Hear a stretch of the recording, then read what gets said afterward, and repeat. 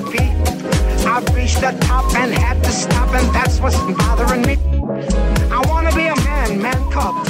More do you want to build a snowman? Hello and welcome. You're listening to Mouse Madness, a podcast dedicated to bracketing all things Disney. I'm Chris Bowersox. And I'm Kyle Skinner. And we are your hosts for Mouse Madness. Each episode will focus on a single Disney topic, generate a bracket, and debate our way through the madness to figure out who or what is truly the best. Follow us and play along on Twitter at MouseMadnessPod or send us an email at mousemadnesspodcast@gmail.com. Kyle, back in the land of music, back talking best Pixar score, here to finish up the bracket. Yep. And honestly, we always talk about how the parks brackets are always our favorite ones because that's kind of our bread and butter. We love the parks. That's where this fandom really comes from. But I also really, really enjoy when we do these music episodes. The best Disney song was amazing. The best Disney love song was super fun to break down. And I love that we're hopping into scores because it's such an important part of these Pixar movies. And, even though there's only 6 composers that have worked on all of these scores in the existence of Pixar, everyone is worthy of being talked about.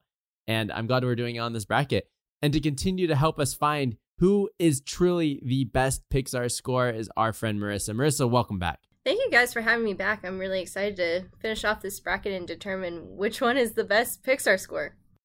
Yeah, after last week, I almost didn't invite you back because my heart was broken over and over and over again. But I'm happy. I'm happy with where we left off. How are you feeling? I'm feeling great. I'm really excited. All right. Well, before we hop into things, let's talk a little spoonful of sugar. Chris, what do you have in your glass tonight? So I'm back with a craft beer pick from my generous craft beer care package that was sent to me by Steffi and Ryan. I went with the one I was most excited to try. Oh, here we go. So I have high expectations for this one. It's from Miraz Brewing Company, which is located in El Dorado Hills, California. This company is called Craft Beer Kings, but it should be called California Craft Beer Kings because there's literally one state being represented in all of these beers I got. It's called Guava Lava. It's an Imperial Sour, and it has a picture of a volcano. Oh, wow. Exploding guava, I guess. I picked it because lava is a Pixar short, and it has a picture of a hop committing some type of sacrifice to a pineapple. Oh my gosh. And I don't know that I vibe with human sacrifice. Right. But I'm going to try this beer out. I'm very, very, very excited. I'm hoping it's good. Oh, it's foaming. It's foaming. Oh my God, it's delicious. Yeah? A little guava action? I mean, this is might be my favorite beer I've ever had. Oh my gosh. He's found it. He's found it. I found it, everybody. Kyle Madsen, he's found it. Mouse Madness is shut down. We're going home. Love it. 10 out of 10. Kyle, what about you? Well, the vibes were off last episode, everybody. All my favorite picks got shot down. They're no longer here. So I needed to switch it up. I was drinking my least favorite liquor last time, vodka. I think that's where I went wrong to start. So I went back to a staple from our April Fool's episode because we had so much fun doing that Bob bracket. I brought back the Racer 5 IPA from Bear Republic up here in Northern California.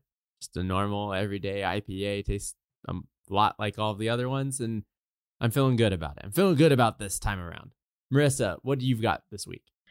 I continued my wine streak since we're still talking scores, and I always need to have a glass of wine in my hand when we talk any classical music or score in general, so I'm just doing a regular cab and sipping my way through this bracket.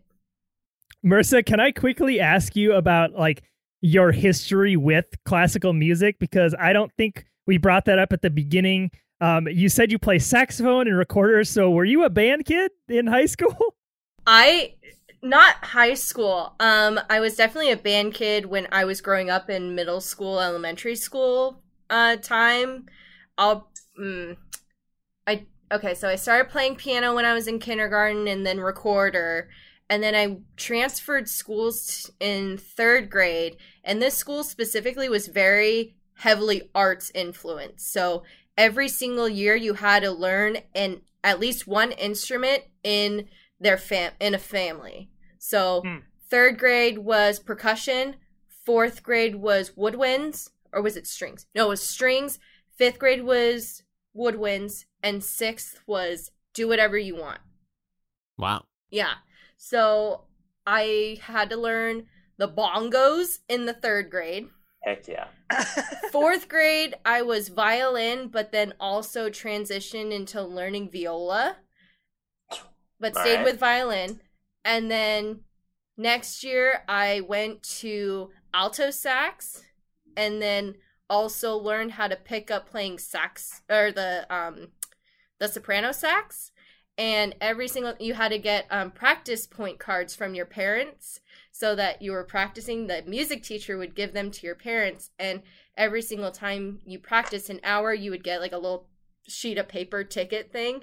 And I practiced so much because the top prize was a Borders gift card, and that's how I would get my Harry Potter books, was because I practiced so much music. Oh my gosh. This bracket is brought to you by Borders Books and Music, folks. That would be a Mouse Madness sponsor. To fuck. That's so funny. I love kids more than a lot of millennials, but my personal version of hell is a classroom of 3rd graders playing percussion all at the same time. I bless the music teacher's heart. Mrs. Higgins was such a great soul. She was so patient. She was the music director for everyone. So it wasn't just like the 3rd grade. It was everyone. Oh boy. It sounds like Mrs. Higgins was the new teacher on campus and got stuck with the 3rd graders playing the bongos. Yeah, I was very quiet back then, so I was like, I don't want to make a lot of noise, so I would just tap it. And I had to lower it a lot because I was really short. Oh, man. I love it. We might hit you up in the future to do some recordings of some Bugs Life piano numbers. just not now, maybe in the future. So speaking of music, enjoying music in our personal lives, Kyle, you introduced me to vinyl record collecting as a hobby. It's been super fun for me, but you're the king. And I heard you picked up a couple of very unique Disney vinyls recently. So you want to tell us about those? Yeah. So actually, one I'm very excited about is... So everybody knows that Daft Punk is no longer together. They're not going to be touring or making music or doing any of that stuff. So there's a shop that I shop at, which is called Mondo, and they do a lot of pop culture releases of things. And just a couple weeks ago, they announced that they were going to be releasing the Tron Legacy soundtrack and score done by Daft Punk as a special release in one of their like culture drops. And I was like, I'm going to be like Marissa on the computer on my phone trying to buy Touch of Disney tickets. I'm going to have every browser open and I'm trying to get that vinyl. And your boy got that vinyl. It's not here yet, but I'm very excited about it. It's one of those like, they bring in an artist to do the artwork. So it's a very specific vinyl cover, and the vinyl itself is stylized like a Tron disc. I'm super stoked about it. But the big find, I'd been texting Chris about this for a minute. I was looking for a vinyl record of the Firehouse 5+2, which is the in-house Disneyland band composed of animators, Ward Kimball, George Bruns, and I found it. I found one. So I was on eBay, and most of them were not great quality, as you can imagine. These albums are from the 50s and 60s, so unless they've been kept pretty pristine. There's one guy who I was a little sus about because he didn't show any photos of the vinyl itself on eBay, but claimed it was in great condition, looked like it had only been played once. And I was like, he's only selling it for $7. I'm gonna just get it and just roll the dice.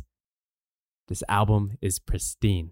it is like a brand new Wow. vinyl. It Wow. is. I lucked out big time. So I was cleaning the house today, playing a little Firehouse 5+2. They're like a Dixie jazz band is what they are. So it was a lot of like Dixie covers of songs in this like New Orleans Square sounding genre. I was loving it. It was amazing. So those are two big pickups. And I'm always on the search for random Disney related vinyls to add to my collection. So hopefully another one comes soon that I can report on. Yeah, I am kicking around the idea of picking up some Pixar scores on vinyl. Yeah. And let's get into breaking down what's left here in that conversation.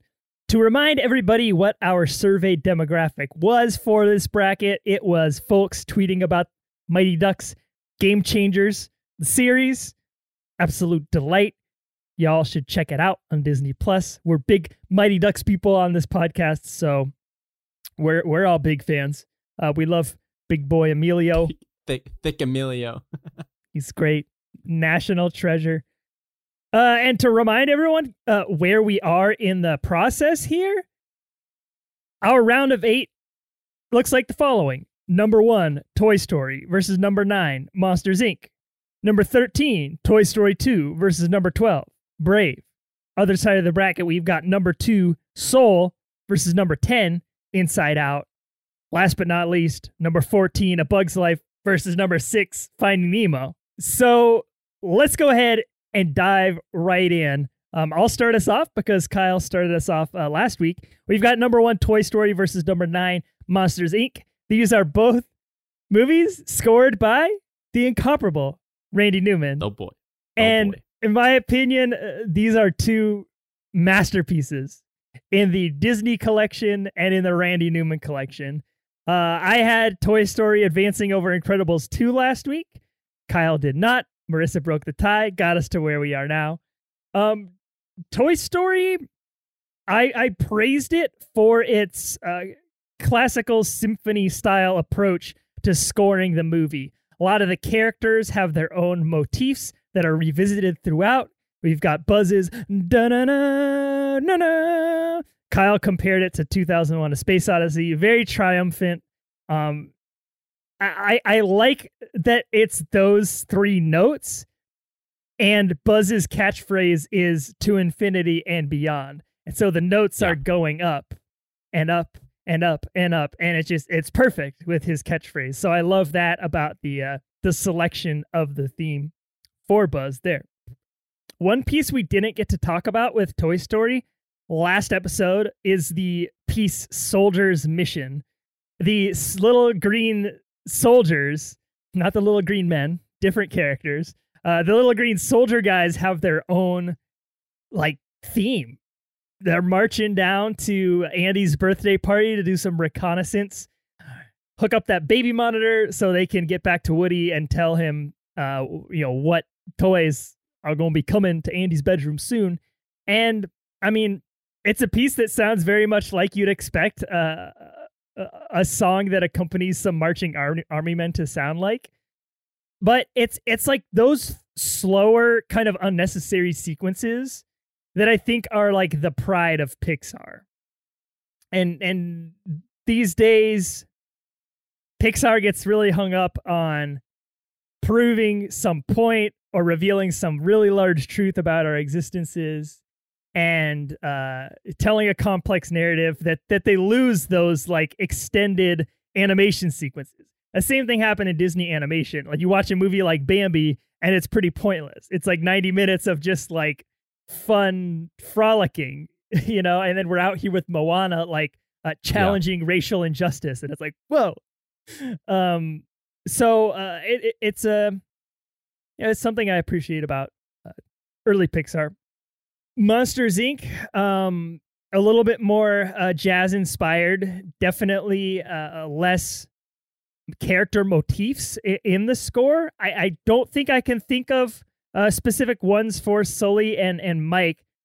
They don't come to mind. Mr. Waternoose has one. I believe Randall has one. And I believe Celia, Mike Wazowski's girlfriend, has one. but I don't think there are individual ones for Sully and Mike. Perhaps that's just because they're on screen like literally the whole time, so they don't really need one. Best one, hands down, Boo. We talked about it last episode. They bring it in and just absolutely dig that dagger so deep into your heart when Sully says goodbye to her. It makes that moment so memorable and powerful. I mean, like these are two of my favorites. Like, these are definitely like probably both in my big Randy boy top. Over there. I'm a big Randy boy. What can I say? I think I am going to go with Monsters Inc. because I think that Toy Story is not the best of the Toy Story scores. And I think even though it is very like complete, in my opinion, I like the unique vibe that Monsters Inc. seems to have with that jazz, that kind of swinginess, and how that's like juxtaposed with work life in Monstropolis.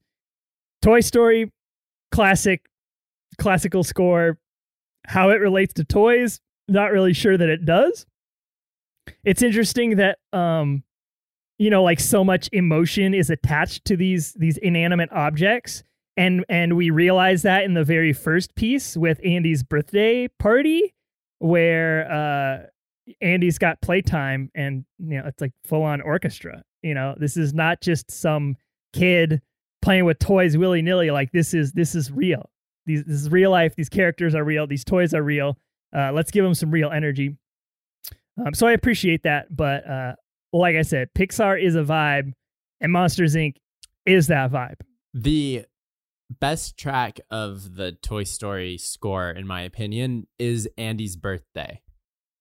You get hit with what essentially becomes Pixar's theme, like their theme song. It's kind of like Captain America and the Avengers kind of becoming the Avengers theme for the rest of the MCU.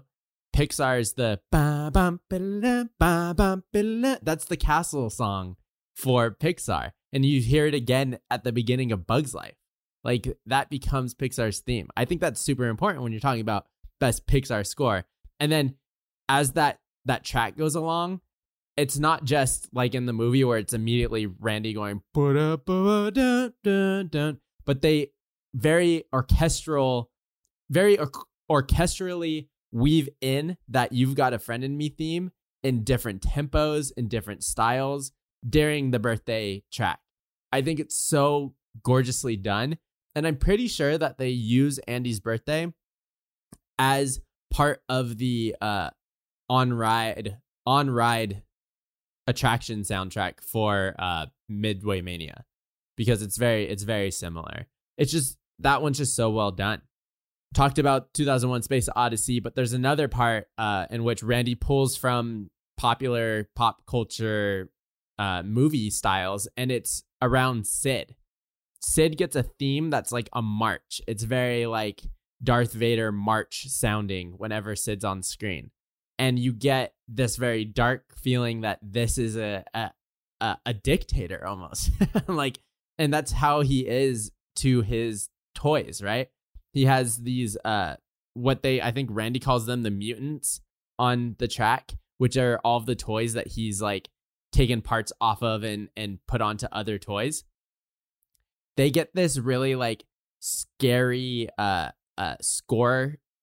They get this very scary theme under them, very dark, very low. But then you also get a little ba-da-ba-da-ba, almost as if it's hinting that they're actually good before we find out that they are actually good. I love that. Like, you've got a friend in them, Woody and Buzz. You don't have to be afraid. Like, they're there to also help you. And when they, at one point, I think it's when the duck swings from the light bulb into the window. No, it's when one of the mutants is on Sid's head, I think. You get the Alfred Hitchcock eek eek eek like really quick. And it's perfect because that's it. That's that feeling, right? It's that feeling of terror, of not having control over the situation that these mutants kind of like give you. So I think it's just like very awesome the way that Randy pulls from pop culture, puts it into this medium that the world had never seen before. This is the first computer generated movie, full-length movie ever. And you immediately take it seriously because it's all tropes and sounds that you attribute to some of the greatest classics ever created. But it's not just copying, it's paying homage to it. I think that's super, super cool. Monsters Inc. Is this the Monsters Inc. song? The ba-dum ba-dum ba-dum ba-dum. That's Monsters Inc. Because there's another one that like, there's a similar one that's the Flicks Machine. That's a similar like like similar bass line. Yeah, when he's using his invention in the beginning of the movie. Yeah. Okay. That like running jazzy bass line in Monsters Inc. You're saying that it's like it's their like on their way to work song, right? It's that jazzy song, but it also just screams factory to me for some reason. You know, just like on pace, just going boom, boom. Things are firing away, just in tempo. That sounds like a factory, and that's what Monsters Inc. seems to be, right? It's this huge warehouse in which everyone's just doing their job, doing their thing on the scare floor and behind the scenes, and canisters are delivered, put in, boom, somebody goes in, scream, comes back out. Like it's a well-oiled machine. And that soundtrack, that track is just so perfect for it. Like I said, jazz is all about improvising, and I think that was intentionally put here. I think that Mike and Sully don't know what to do. They have no idea because to them, this is a dangerous situation. So they're just making it up as they go. You know, they even improvise a costume for her to seem like a monster to get her into the factory. I think that's such a great choice. And I have a feeling it was consciously made, which is very impressive. I mean, Randy before that was writing scores about toys and stuff, right? And now here he is like putting in these major themes. In Boo's Adventure, when she shows up at Harryhausen's, you get another nod to Hitchcock, which I think that's just what you do now. You know, like in movies in general, like when something surprisingly bad happens, every composer leans on that screeching string sound. So it's not surprising that it did, but it's funny because it's a child, right? It's a literal toddler. You're right. Boo's theme is just a tearjerker, man. It's so beautiful. And it's so well used that like it represents Boo and her innocence, but then it also represents the love that Sully and Boo have for each other as like these friends / like this father-daughter relationship. And where it really comes into play is when the door's returned and they put that last piece in and he opens it up and it's even slower than it usually is, you know? And it's just, what a great stylistic point. And it's the same as using silence in Inside Out, right? Like drawing out the spacing in between those notes allows you to really absorb the moment as opposed to feel like you need to rush through that door. Very great. He also uses a bunch of just like kind of normal score themes or techniques. So like when Mike and Sully get exiled and they get thrown out, literally thrown out, the accompanying track is the orchestra running down a scale. So it's very much just like helping along with the fact that these fools got thrown out and are tumbling down a hill. It's very textbook, but it was a nice thing to hear in a movie where you just don't know what Randy's gonna do. Randy's a whimsical dude. He could pull out xylophones if he wanted to. Yeah. And then it turns into this big triumphant horn section for the Ride of the Doors. I always forget, like, Monsters Inc. is a super long movie, it feels like, right? Once you get to the exile part, you're like, how much longer is this movie? I thought it was about to get resolved, and then there's still like another 25 minutes. So then it gets kicked into this like adventure Ride of the Doors, which honestly should be the ride in California Adventure. We should be on some doors and flying through some stuff instead of sitting in some taxi cabs, but that's for another podcast. It's just great. This is an awesome score. It's a weird that the number 1 and number 9 matchup here is such a close toss for me. It's weird.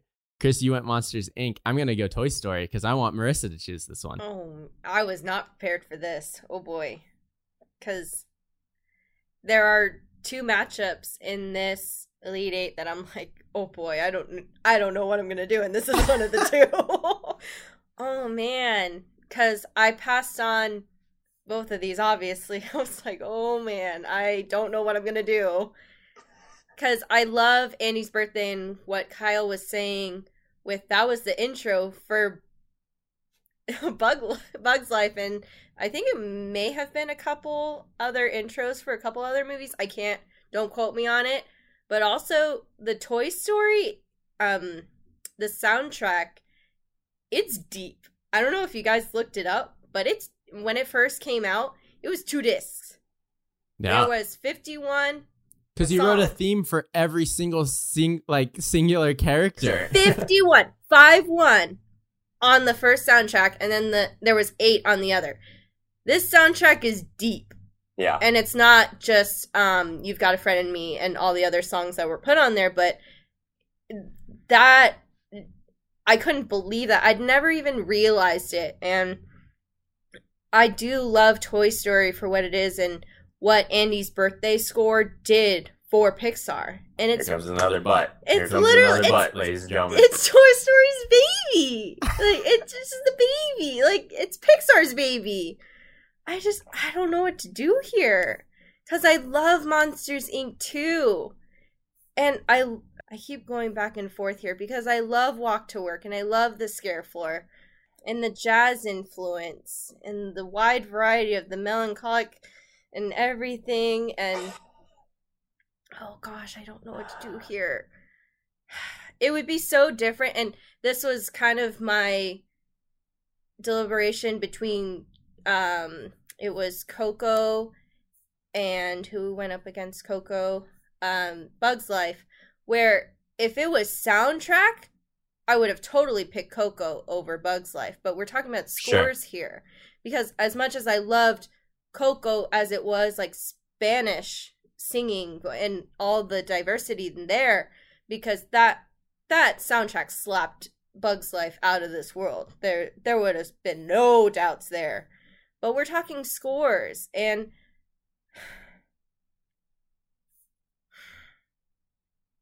oh my gosh. I love them so much. And they are Randy's. The hottest hot seat we've ever had. Oh my! Seriously though, right, I'm just looking at my screen and I'm looking at my notes. I'm like, wow, what did I do here?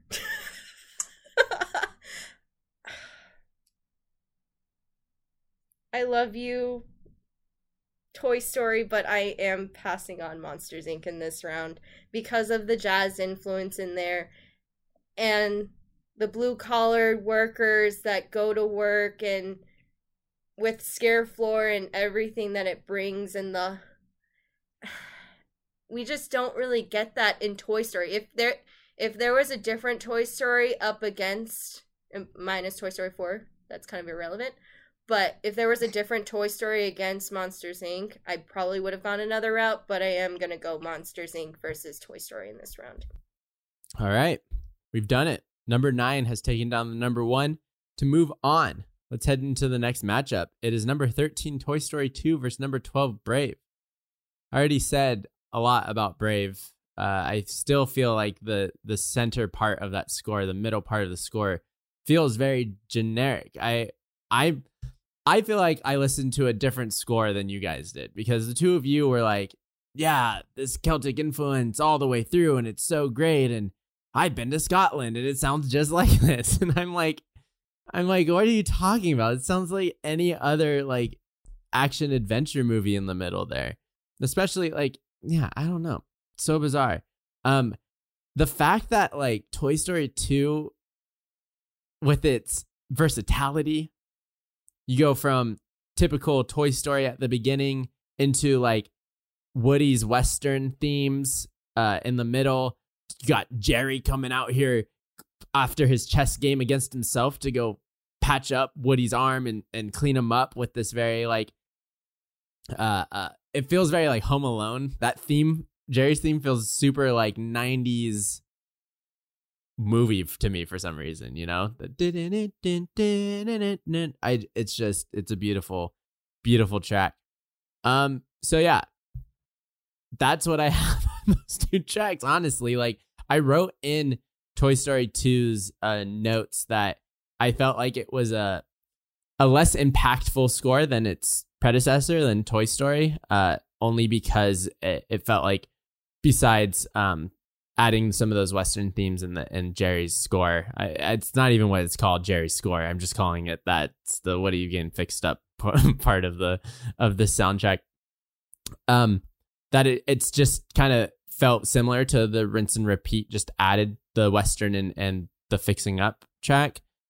And Brave does do a lot with the bagpipes when they choose to use them, like the bagpipes and the fiddles and the Celtic influence. But it just still didn't leave an impact on me. Like when I think of Brave, I only really think of Touch the Sky, to be honest, and that like Mordu drinking song. Like, and those are the two like singing songs. Those are songs that are sung that aren't being included on the score bracket. So, I mean, this is a 12-13 matchup. I don't know. My heart's been broken so many times on this bracket. I'm pretty much heartless. Nothing can phase me now. I'm going to go Toy Story 2 over Brave just because of that generic middle piece for me. No, Kyle, I would not submit that the Celtic influence is evident throughout the Brave score. I think if it's there, it's very subtle and too subtle for me to tell. I love a good troll job. I love using heavy bias to advance unworthy movies on this podcast, and I'm happy I was able to do that with Brave. I do love those few super Celtic-y numbers in Brave, but I personally think that Toy Story 2 is my favorite Pixar score out of any of the Pixar scores. I think it is much deeper than Toy Story 1, contrary to what you said, Kyle. And I would like to get into that next matchup because I am advancing Toy Story 2 here. Past Brave. Breaks my heart, but even I can't be a troll in this matchup. So Marissa, do you agree with that? I apologize. I sent your buddies from Scotland home. That is quite okay with me. I very firmly believe that Toy Story 2 was the better pick in this matchup. As much as I do love Brave and what it brought to the Pixar portfolio, Toy Story 2 was the better pick in this matchup. Cool. So let's hop over to the other side of the bracket where we have the number 2 seed Soul versus number 10 Inside Out. It's the battle of the same movies. Exactly.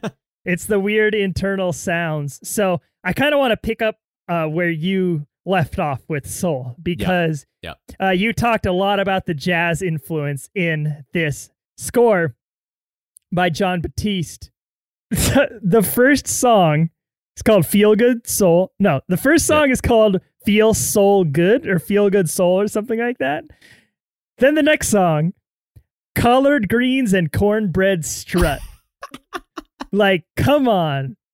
We've officially arrived at Soul right there with that song title. Like, brilliant.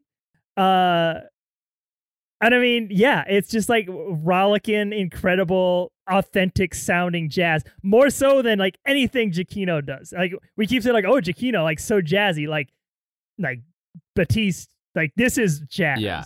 He's like Michael's like big band jazz, which is different than like this more classical style, not classical in the sense of music, but like classic style jazz in which it's like somebody comes up with a theme.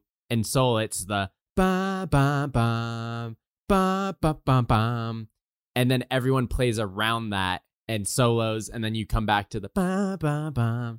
So it's two different jazz worlds, but this is the one that like is that feel good jazz, not the big like I'm gonna go to a ball and swing dance and listen to brass horns in my face all day. Trevor Bauer has a no-hitter through 6. Yes, I got that. Oh, she was trying not to say it this entire time like- so that she wouldn't jinx it. So if this Easter doesn't six. happen, then we're gonna post this as the moment that we jinxed Trevor Bauer. Sorry, Trevor Bauer's a friend of the show, so we should talk nice on him. And I'm still drinking the Dodgers wine. So I don't know if either of you have seen Whiplash. Yeah, But Whiplash is one of my favorite movies ever. so good. So good. And the jazz score in Soul reminds me a lot of Whiplash because it's so pure, It's just pure jazz, intimate, authentic, no frills attached. And I love that about it. And when I dove in to listening to the score, I was like, I'm going to love the jazz stuff, and I'm going to want to fast forward through all this Trent Reznor, Atticus Ross stuff. And believe it or not, kind of the contrary happened. And not that like the jazz stuff I didn't like, but I found myself wanting those Soul World songs to come back up. And the reason being a lot like what I said about Inside Out last episode, the music is very like grounding to me. And it has that kind of like ethereal underlying hum to it. Yeah, It's like very zen. feels like you're at a almost. spa. Literally, like And I dig it. Like I dig it. My favorite place in my entire apartment is the bathroom because it is a place of relaxation. And so I had my noise canceling headphones on listening to this like Soul World music, and I was like, I feel like I'm reaching another plane, which is like literally what this space is that they even call it that in the movie. So you were calling the musical style mechanical or something like that? Technological. I've been listening to a lot of neo new wave synth pop. Okay. And this is like similar to that.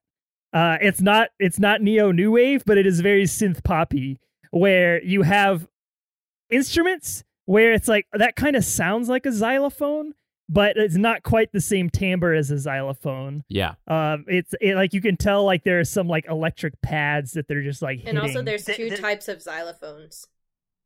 There's wood and then lots the of metals. So it's harsher on the metal versus the wood. There you go. So wrote down a couple of numbers. Jump to Earth and Earthbound. Those are the ones that kind of have a little bit more form to it. Yes. A little bit less of that, just like, let's do some like humming tones. It's like, this sounds kind of like it's an actual song. Reminds me of something straight out of the Tomorrowland music loop. It's like you could throw this in there and I wouldn't even notice. It's so kind of like familiar sounding, but also futuristic at the same time. Right. And I love that. Love that about like the whole synth pop genre that I'm just now kind of getting into. So I mean, there might be some recency bias, I guess, for me in picking up this score at the right time.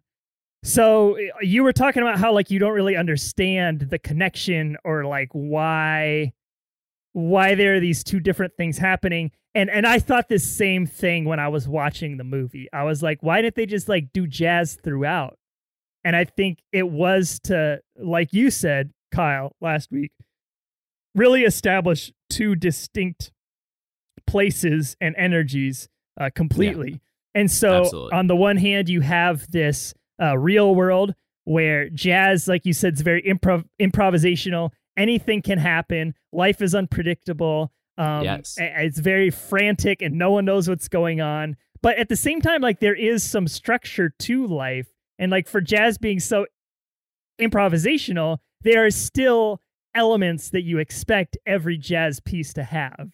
Certain instruments that you expect in every jazz piece. And then you go over into this soul world where it can be kind of a parable for like anything in the afterlife. Anything. It doesn't have a lot of form to it. It's very abstract and you don't really know what to expect. You're not really sure what these instruments are, but in my opinion, it sounds good. So it's like, that's really kind of like what I think about when I think about what happens next in life after we die. I don't really know what it looks like or what it's going to feel like, but hopefully it's good.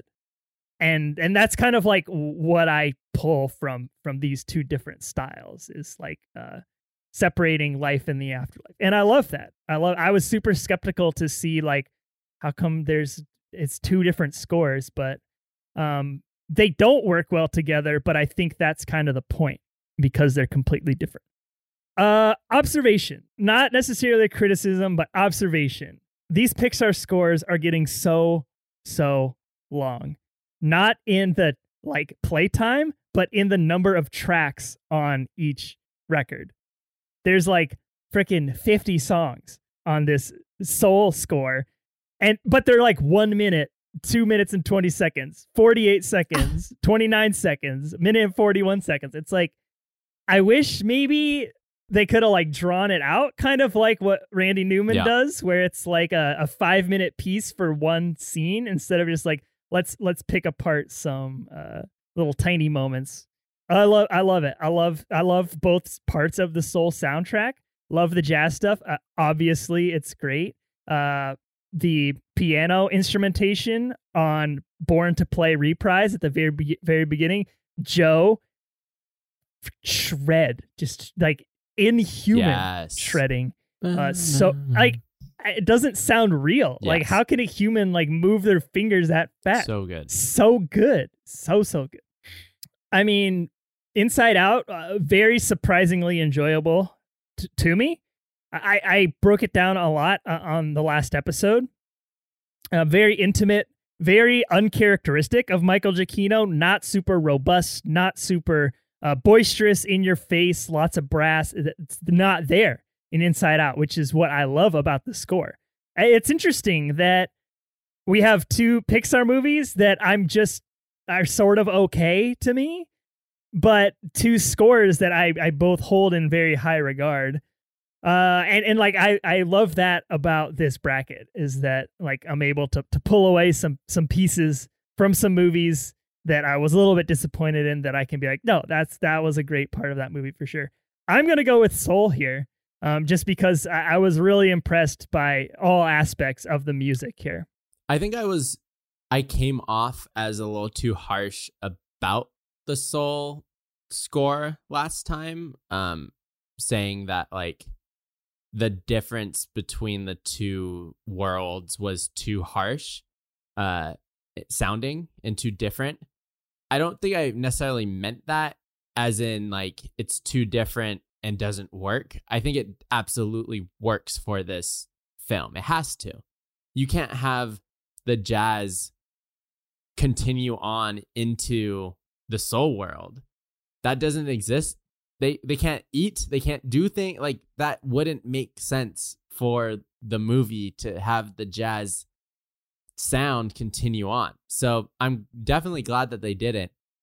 But when you're listening to this score on your own without the movie, it goes jazz and then it like instantly stops, and you're at this like, I wrote Ethereal too. Like, you're in this spa, like hums and chimes every once in a while, and sometimes this very robotic melody will show up, which was what was weird for me, that like this robotic technological thing sound existed in this ethereal literal soul world where that wouldn't be a thing.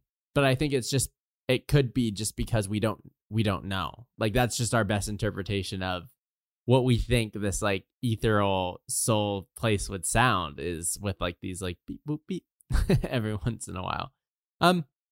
So this is what I did like though. The or about like that soul world is that portions of it turned into pure chaos, where it was like spa, and then they like turned up the distortion on the hum, and it was just this like sound every once in a while. And I think that's the like unpredictableness of what the soul world could be. You know, it's not always going to be this spa like charm. It could have some bumps in the road, I guess you could say. So yeah, they did a really good job. I'm glad that like they brought a jazz musician in instead of doing the Coco route of like, Michael knows jazz. He knows like big band jazz. That's enough. just get him like a consultant and we'll just rock it. They brought in like someone authentic to not only the movie and the culture of the movie to lead the way, but then they also brought in like experienced score composers in Trent and Atticus who've won an Oscar for it. So it's great. Inside Out is that score really matches the energy of that movie, right? We talked about the fragility, we talked about the softness, the whimsy of the youthfulness of a child. I think that's really important because when you've got somebody like Michael who loves himself some brass sections, that's not really going to work for a movie like this. That would be way too intense when you're dealing with quite literal feelings, right? You don't need brass horns for everything. We brought up joy turns to sadness / a growing personality. That is the bread and butter of this score. Like, it is so beautiful and gentle, but then it starts gentle and like fragile, but it is so powerful at the same time. And I think that's what this is. Our feelings are fragile and gentle, but also our power. This is what makes us us. And I think the way he uses silence as well as the whimsy, like xylophones and kind of not marches, but like, what would you call that first track? That dun, dun, dun, dun, dun, dun, dun, like not march, but it's like things are moving forward, growing further. Like the way he pairs those two up, I think is really important for the movie because it's about growing up, being in touch with your feelings, accepting those feelings, processing those feelings. It's great. What it comes down to here, though, is that listenability just in general. Like if I enjoy a score like I do with like Pirates, love the Pirate scores, think they're phenomenal. I'll throw those things on all the time, right? A lot of movie scores, the Dark Knight score, phenomenal. I'll throw that one on as well. Not really going to throw on Inside Out very often. I will throw on Soul. And in fact, the reason why I was like, it's like a spa is because when I was working and listening to these things and taking notes and then going back to work, at one point that hum hit and I was like, oh, baby, it's nap time. Oh, baby, it's nap time. And I think that's on purpose. Souls are resting, right? It's a place of comfortability. Really like that. Soul's moving on. Marissa, any hard feelings there?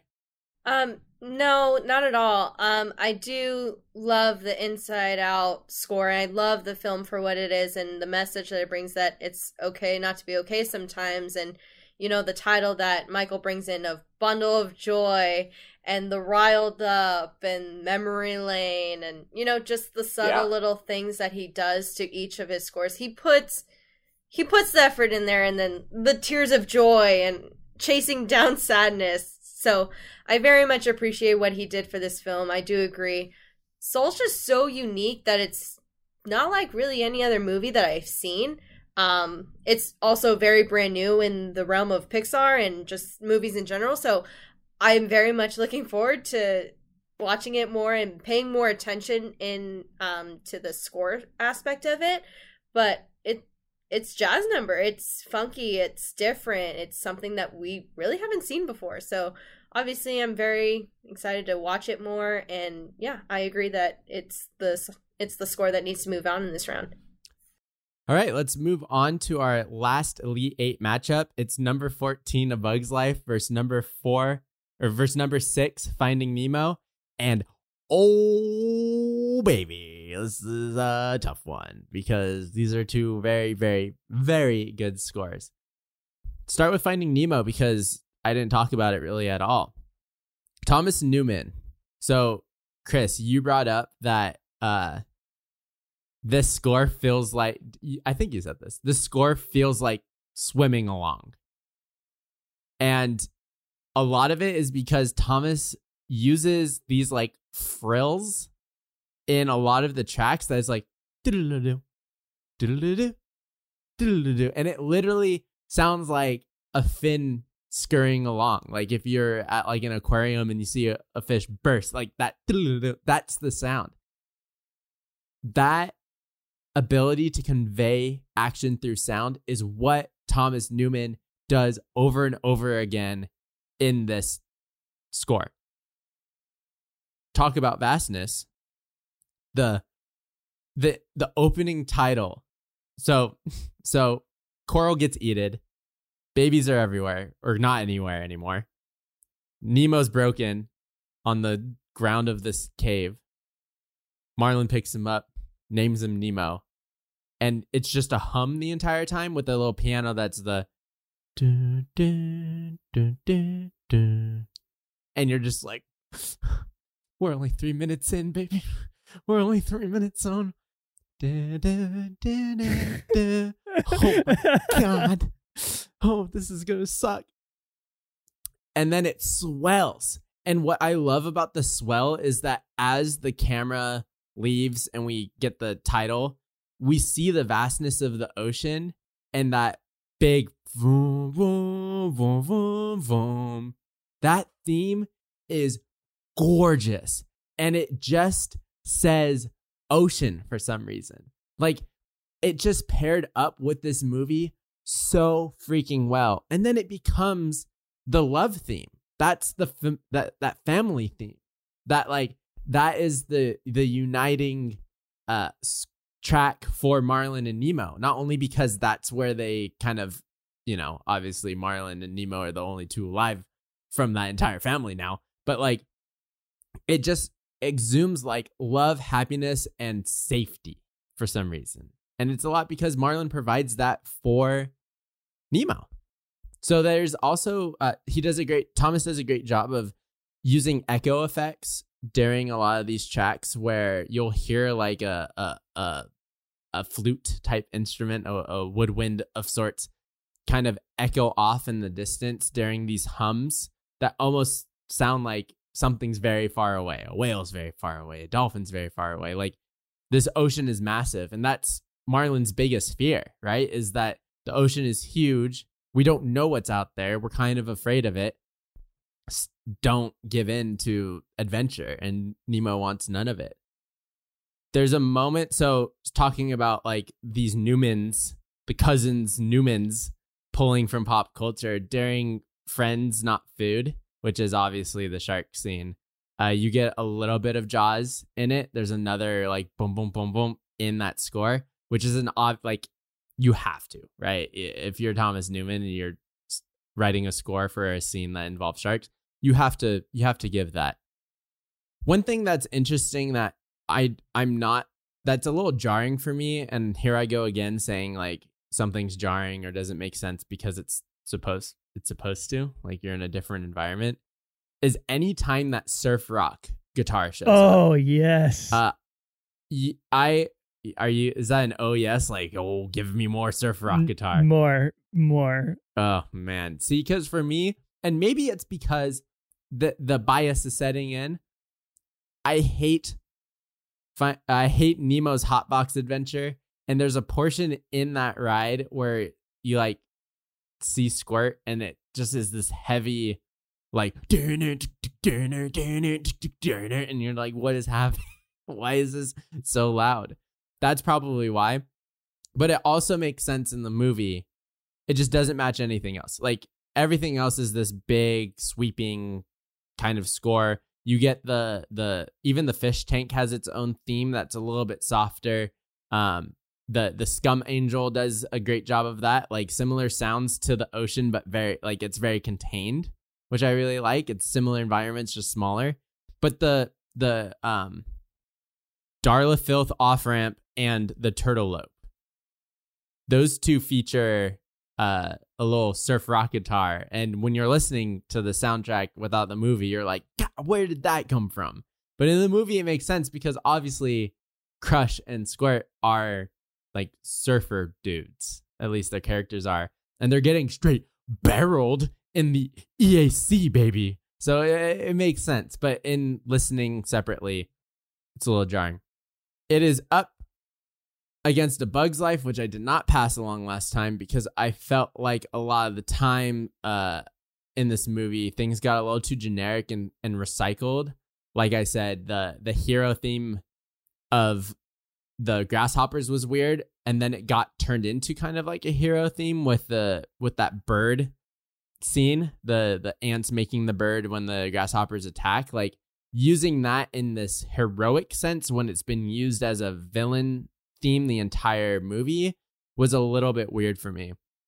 But A Bug's Life suite, I think you said this, Marissa, is just that certified slap, right? It's just such a great embodiment of what that movie is. And it is also just beautiful because that opening title is just so good. And it, this is Randy at whimsy Randy a lot of the times, which I think it needs to be. This is a movie about bugs. Like who had done movies about bugs? Like you're thinking very small. You're thinking very, funny at times. Like these bugs look very funny, and he injects that into the score. But I still feel like, and maybe this is me at fault for comparing Randy's Toy Story to Bug's Life, that recycledness just doesn't sit well with me for whatever reason. It just doesn't sit. But it doesn't really matter because Finding Nemo's score is absolutely dominant in this matchup to me. I'm moving Finding Nemo on. So before I talk about Finding Nemo, I just have to say, since jinxing Trevor Bauer, Trevor Story single, Charlie Blackmon home run, CJ Crone walk, Ryan McMahon home run, 4 runs, since Mouse Madness jinxed the no-hitter. Trevor Bauer did not retire a batter. Was replaced by David Price, who gave up a home run. Oh no! The start of it, look what you've done, was when you were talking. You were talking about in Soul. Yeah, that was the start of it all. Oh, and I was I had my phone right here. I was like, oh no.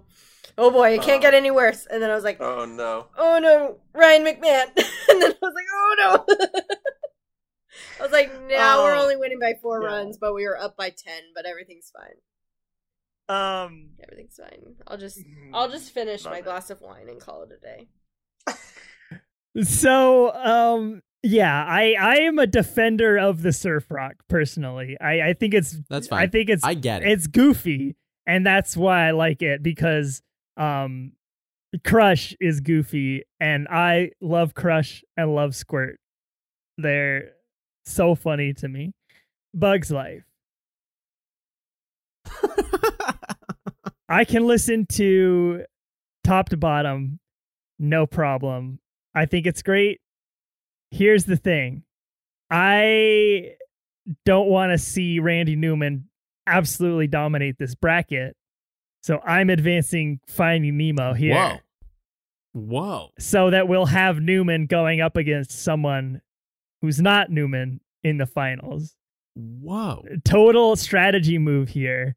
I'm going with Nemo. So sorry, Marissa, you don't have an opportunity to defend your childhood bias with Bug's Life.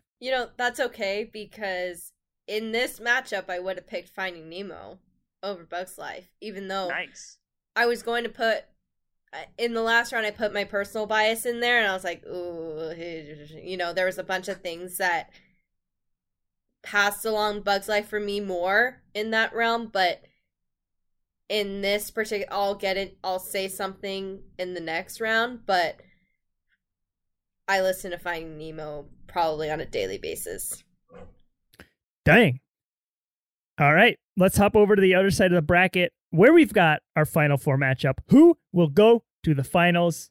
It's the number 9 seed Monsters Inc. versus the number 13 seed Toy Story 2. You two did this. Listen. And that's fine. I'm fine over here.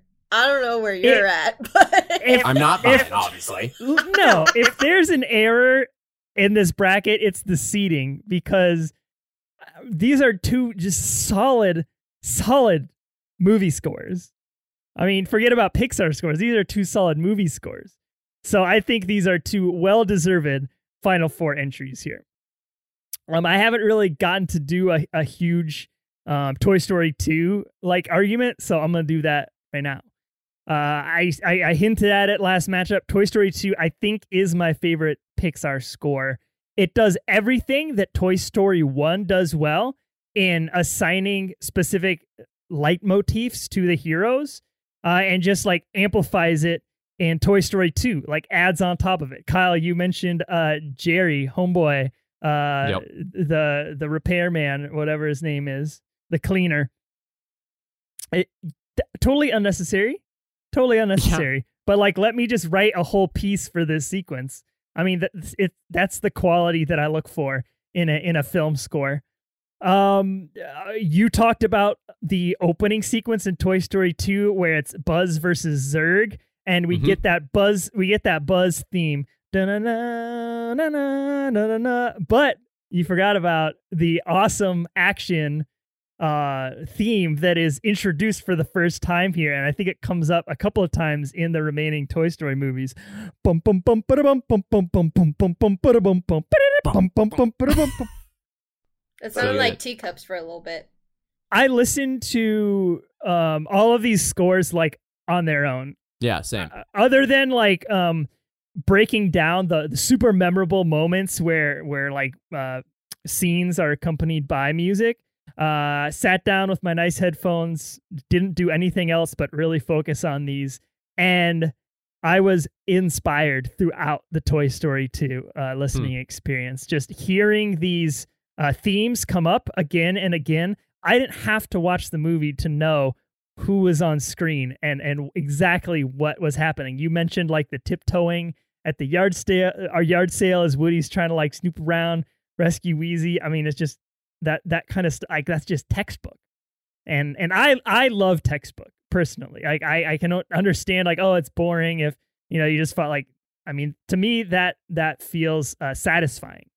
Oh man, you mentioned Woody's Roundup. And how it comes in kind of like symphonically. It's when Woody is kind of having that like internal struggle where he's like realizing he's a celebrity. Yeah. But he's still got Andy there. And the song is called Woody's a Star, where it's like the You've Got a Friend in Me theme is like dueling with the Woody's Roundup theme. It's like dun dun dun dun dun dun dun dun dun dun dun dun dun dun dun. So good. I swear. Yeah, you're gonna have to like corroborate this with me. I swear When Somebody Loved Me comes back symphonically, and that's like Jesse's little leitmotif. Yeah. I swear it happens a couple times. It might. I don't remember it, but it might. I want to say it's like a plucky kind of boom, boom, boom, boom, boom, boom. Yeah, that would make sense. Boom, boom, boom, boom, boom, boom. Oh, yeah. Just like so subtle, but it's in there, and like that, like that's why I love this score. Is like it pays attention to those really minor details. Bullseye's got a theme too, because of course, bum bum bum bum bum. Bullseye, he's Woody's horse. It comes back when Woody is like riding to save Jesse along the runway. God, it's so good. And then the movie kind of climaxes with that Buzz motif where Woody is like dangling from the landing gear and he like drops his hat and it's like Buzz grabs the hat and then the plane takes off to go to Japan with them still on the tarmac, and it ends like the music ends right there. So interesting because I never really thought about this movie as like a Buzz movie. I've always thought about it as a Woody movie, but like how frequent that Buzz theme is throughout Toy Story 2 really makes me reconsider and be like, Woody kind of like saved Buzz sort of in Toy Story 1 after he kind of like screwed up, but that story was about like Woody redeeming himself, and this kind of felt like Buzz's payback, maybe. Sure. Like this is a guy who did me wrong. I could just as easily let him go, but like We'll save him because I'm Buzz freaking Lightyear. So I really got so much out of re-listening to this Toy Story 2 soundtrack. So many memorable themes, so deep. I was entranced the entire time. I like the argument that Monsters Inc. has that kind of like more stylistic influence. When you think of Pixar, you think of a certain style. And I think the way that a lot of Pixar movies pull in other musical genres make it a unique animation studio. So part of me is like, oh, I would really love to advance Monsters Inc. to the finals for that reason. I can't not advance Toy Story 2 because I came into this being like, Toy Story 2 is my favorite. So I'm sticking with it. Yeah, I think that what Pixar does well is remain authentic. And that means authentic to the music that should accompany specific movies. So it's authentic to bring in a jazz artist to do soul. It's authentic for them to bring in a cultural consultant for Coco. Like those authentic beats are important because Pixar wants to tell stories that are relatable, and in order to be relatable, they need to be authentic. So in Monsters Inc., that was just really a stylistic choice, I think. When you think maybe like industry and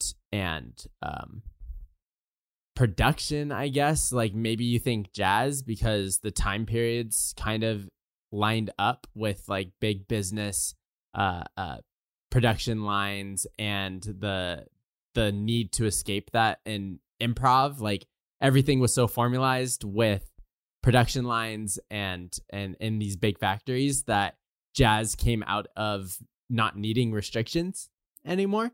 And so maybe that's that kind of tie with Monsters Inc. And what makes it authentic is that it's been this way the entire time, and they end up changing how it should be viewed. You know, like it's no longer screams, it's now laughter. Like we've only been looking at things one way.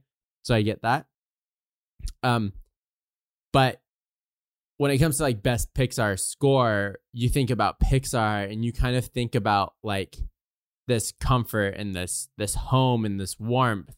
And I think that Toy Story 2 does that very well. And you were talking about the Buzz opening. We've both been talking about the Buzz opening multiple times here. But the best part of that Buzz score is the bum bum bum bada bum bum bum bum bum bum bum bada bum bum bum bum, like right after that big horns, boom boom boom, but like he's on a mission. Like that's such a great little lick that they include in there, and it only lasts for a little bit until he lands on the planet and is ready to go on his mission. But that's just what a great way to start that movie, you know, just like this is going to be an adventure movie like you thought the first one was. Well, buckle up because this one's even more so. And we got a villain this time that's a toy. I'm with you. I think Toy Story 2 is definitely the better Pixar score in this matchup, which is crazy. You said that blame it on the seating.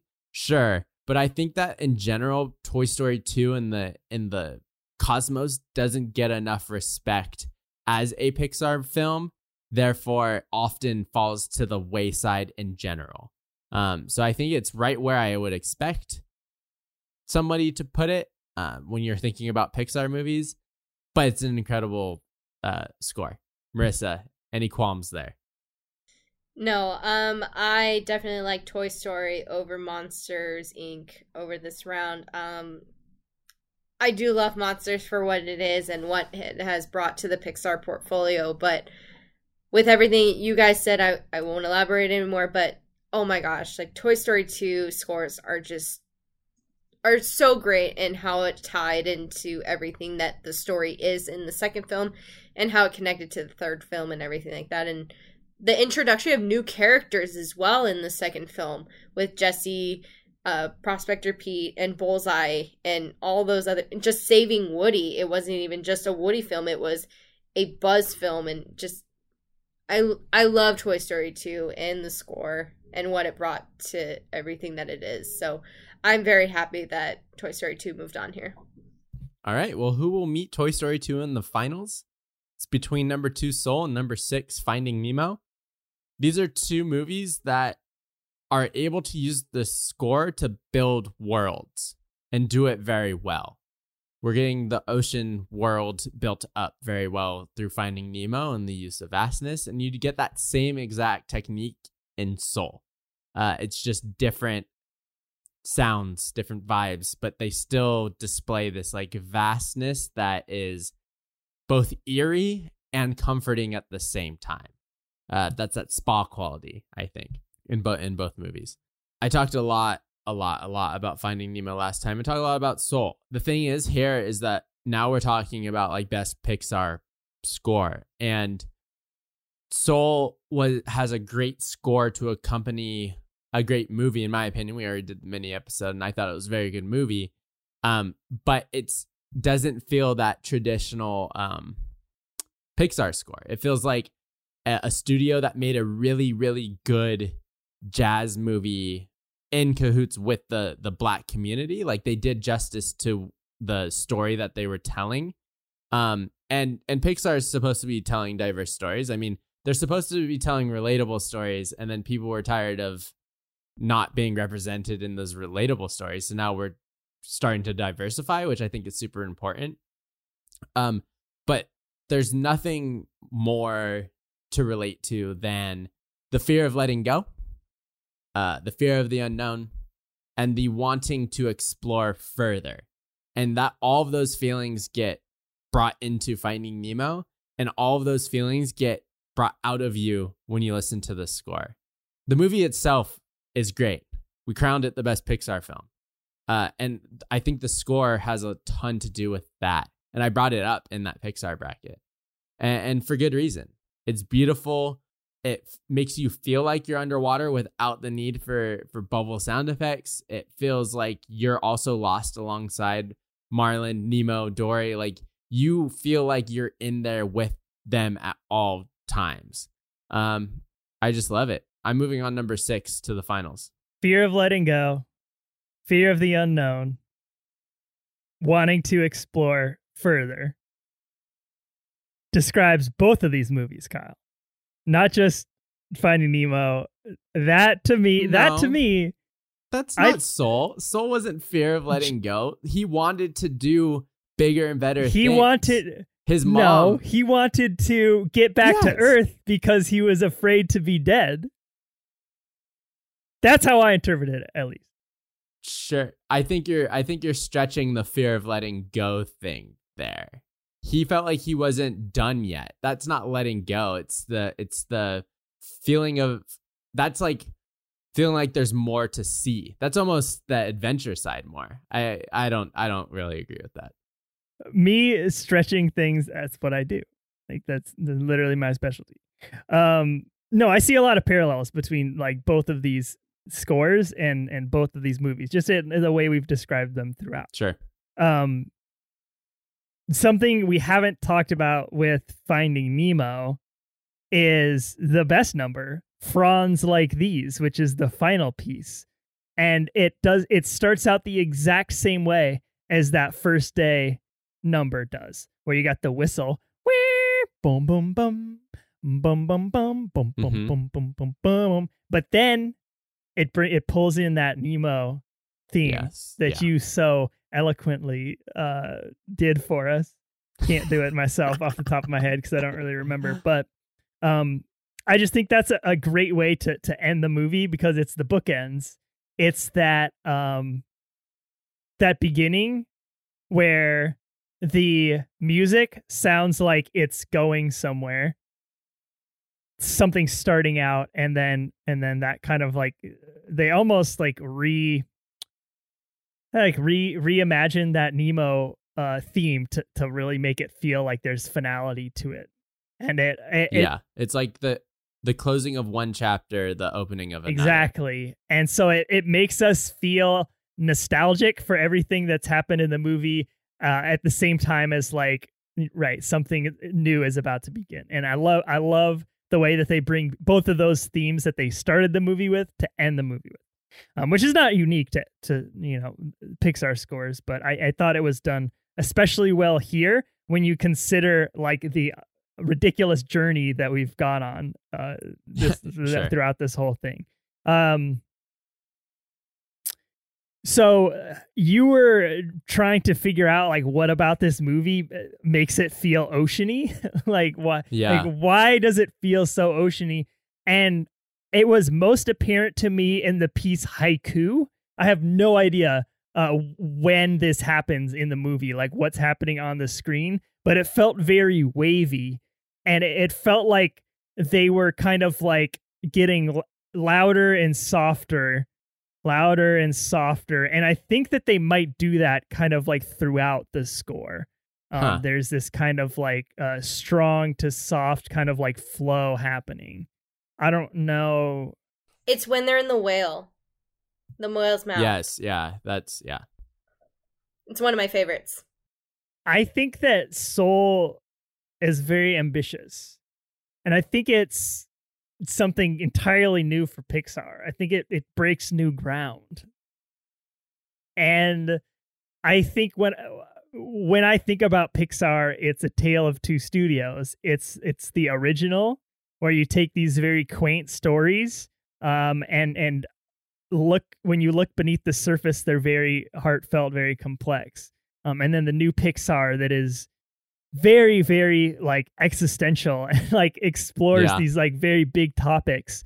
And to see a score act so ambitiously to go with such a like an ambitious theme in the movie, like I respect that. And so I want to see a classic Pixar go up against something that's so kind of like revolutionary for the studio. So I'm going with Soul here, which means Marissa, you're going to have to choose which of these two will go to the finals. I have only seen Soul once, and I know. I was supposed to watch it this week, but then Touch of Disney kind of ruined my plans, but that's okay. I do like Soul, the appreciation of what it brought to the table and everything, and the different story that it brought. It is very different from the other Pixar movies and the scores and everything, and obviously I love jazz influence. Another side note, continuing on with my 6th grade adventure, I was second chair of saxophone out of 5 kids. Wow. And I was the youngest. So it was okay. So jazz band consists of 6th, 7th, and 8th graders, and I beat out some kids. Wow. Because I wanted that Borders gift card. So obviously I love jazz. I love what it brings to the table. It's such a soothing sound. It's very light on your ears. It's very relaxing. It's a very like, it's for people who like music but don't want to like dance, but also if there are people who want to dance, they can dance to it. It's a very like subtle beat to where you can still pick up things, or if you want to learn, it's very like welcoming is what I think jazz is to me. It's very soothing, very welcoming, that aspect of it. But if we're looking at Pixar scores here, I am going to have to pick Finding Nemo. But I do love Soul. I do appreciate the music that it brought into, and Trevor Reznor and Atticus Ross did a phenomenal job, and I will never not credit them for what they did. So it's the battle of the cousins of Toy Story 2 and Finding Nemo. So whenever I walk into a Borders, make a beeline for the Weird Al Yankovic CDs. That was like my go-to. This is my go-to thing to do at Borders. I bought the first Good Charlotte CD at Borders. Oh, there we go. Okay. So we got our final matchup. It's the number 13 seed, Toy Story 2, versus number 6, Finding Nemo. This is a solid, like, lowish seed matchup here. Yeah. Neither of these were favorites, according to Mighty Ducks tweeters. I think this would have been hard for me if it was Toy Story 2 versus Soul, but as it is Toy Story 2 versus Finding Nemo, I think it's a little bit easier for me personally. I think that Finding Nemo is the better Pixar movie. It won our best Pixar bracket. Toy Story 2 is one of my favorite Pixar movies. I think that it got bounced like fairly early on in the Pixar bracket. I think it lost to Inside Out, if I remember correct. think so. Yep. And that was disappointing to me because I really think that it's a strong movie. It's a great sequel. The music in these two movies is different. I think that there's not really anything particular about the quality of the music in Toy Story that makes you think toys. And when we think about Finding Nemo, like we keep saying, there is some indescribable quality about the music that makes you think ocean. And I think that's awesome from like a music scoring perspective. Pixar as a studio was built on the work of a lot of hard-working animators, but also on the work of one very hard-working composer named Randy Newman. Oh my God. And I just seeing these two movies up against each other that to me are from the same era of Pixar. You know, those early ones. It would be like Toy Story, Monsters, Inc., Bugs Life, Cars, Finding Nemo, Toy Story 2. Throw Incredibles in there too. You know, I have to go with Toy Story 2 because I think that it's the better representation of that era of Pixar musically. I think when we're talking about movie, I think Finding Nemo does it better because its heart is a little bit more unexpected, I think. But the heart in the music of Toy Story 2 is very plain to see. Not to say that there's no heart in the Finding Nemo score, that absolutely is. I just think the frequent use of character motifs in the music of Toy Story 2 just makes it so enjoyable to listen to and to listen to along with watching the film. So I'm going with Toy Story 2. Toy Story 2 is the better Pixar score. 1000%. Finding Nemo's score is amazing and gives you the feels and is an incredible listen. Immediately after completing my notes, I was like, can I get a vinyl of Finding Nemo though? Like, can I get this score on something that isn't just my phone? And like, it's because it's just so wonderful to listen to. But the best Pixar score in this matchup is Toy Story 2. Without a doubt. I'm crowning it the best Pixar score. The number 13 seed, Toy Story 2, made the journey, got the crown, and as we do at the end of every single episode, we're going to clap it out. Marissa, what do you think about Toy Story 2 taking down the juggernaut that is Finding Nemo? I'm not mad about it. I do love Toy Story 2 score for what it is, and not to discredit cousin versus cousin or anything, but it's like, you know, I looked this up before, while I was doing this notes for the bracket. Thomas Doyle has 84 million streams for Nemo Egg, which is the main title score for Finding Nemo. That's 84 million streams. And Randy Newman, and that's just on Spotify alone. So we're not even counting anything else. So I just went on Spotify. And Randy Newman, his most streamed is Monsters, Inc. score, which is at 22 million. So, what? Yeah. I thought that was insane. I was like, that's not right. Wow. Yeah. That's crazy. And then I went That's through Russia. The Michael Russians are and listening Patrick's to and Finding Trevor Nemo. Reznor and Soul's at 1.4 million, but you know, it's a new film, so That's I was like, applicable to more that things. you know that the analytics of that is off because it's such a brand new film. So I was Sure. like, you know, like I can't compare that to anything, but you know, I will never discredit an artist for putting out the creativity of what they're putting into a film. You know, each one of these are, even though it's a small list of artists, like they did a heck of a job with this. And, you know, it's not easy breaking down these particular scores and what they bring to a film. And if anyone ever has the opportunity in the future to go to a symphony or to go to anything like, I highly encourage it. It is Same. an incredible experience.